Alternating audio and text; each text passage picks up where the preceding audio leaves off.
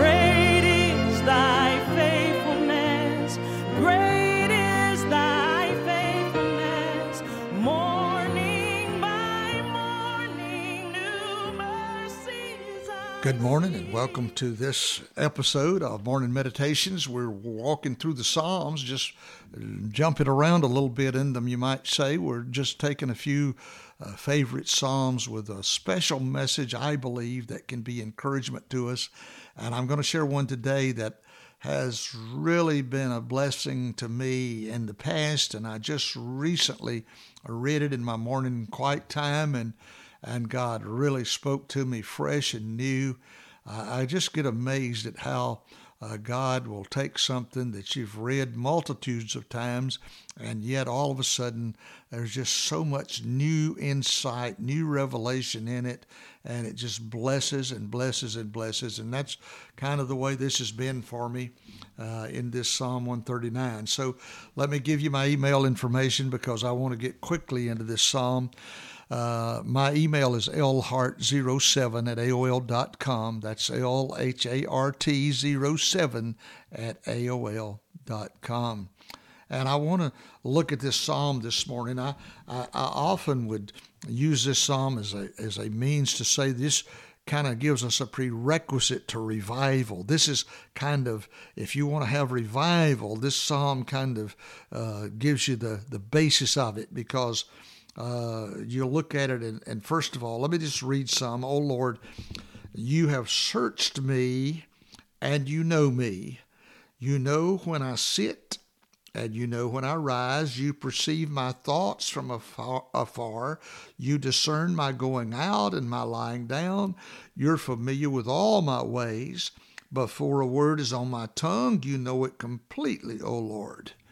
Isn't that? Listen to what he's saying here. He's telling God, you know me. You have searched me, and you know me. I think about David in that Psalm 51. He knew God had searched him. God knew him, and he come clean. And so David is saying here, "Oh, you have searched me, and you know me. You know when I'm sitting. You know when I'm rise. You know my thoughts." He knows your thoughts from afar. And he says, you discern my going out, my lying down. You're familiar with all my ways.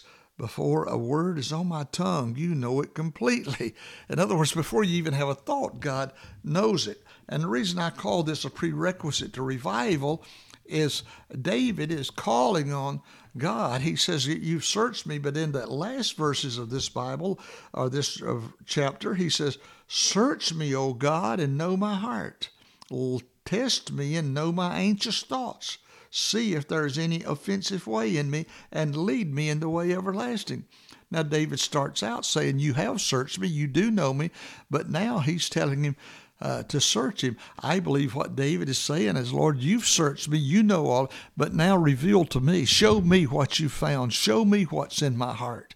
A lot of times we think we know something, but we don't always know what God knows, and what God sees things that we might not see and not take note of. But you see, he's calling, if you will, for an investigation. Investigate my life, Lord. I don't know for sure what all's in me. I don't know if I've offended in some way, but Lord, you know. And so you search me. You know my heart. You try me.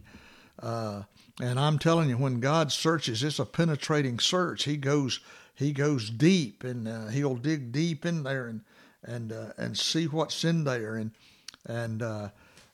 it's a search that is going to reveal things that you might not know. You might not even want to know, but we need to know, because we can't walk with God as long as we harbor things in our lives that are not pleasing to Him. And so he is telling him that he wants him to investigate his life. He's calling for an investigation. But let me ask you something. I don't want everybody to investigate me, do you? There are some people that would look for things that might not even be there. They might try to manufacture things, or they would look at it to harm you. But we have confidence in the person who's investigating us. And when we have confidence in that person, then we don't mind them investigating. And that's the thing about God. He says, you know me. You know all about me. He has said that. But listen, he says, you hem me in behind and before. You have laid your hand upon me. Such knowledge is too wonderful for me. It's too lofty for me to attain. He's talking about the Lord. And I'm talking about, if I want somebody to investigate me, I want to have confidence in them. And he says, where can I go from your spirit? Where can I flee from your presence? If I go up to the heavens, you're there. If I make my bed in the depths, you're there. If I rise in the wings of the dawn, if I settle on the far side of the sea, even there your hand will guide me, your right hand will hold me fast. If I say, surely the darkness will hide me, the light becomes night around me. Even the darkness will not be dark to you. The night will shine like the day, for darkness is light to you. Do you hear the confidence that he is displaying in God, that everything God knows and God is there? You can't hide from God. You can't go anywhere that God is not already present and taken care of. And so he's got confidence in God. And so that's why he's calling for this investigation. But when he calls for this investigation, he's got to have confidence in the investigator, but he's also got to be committed to following the instructions that come from the investigation. I'm going to abide by what God finds. If I call on God to search me, I've got to be willing to say, God, whatever you find and whatever you show me, then I'm willing to do it.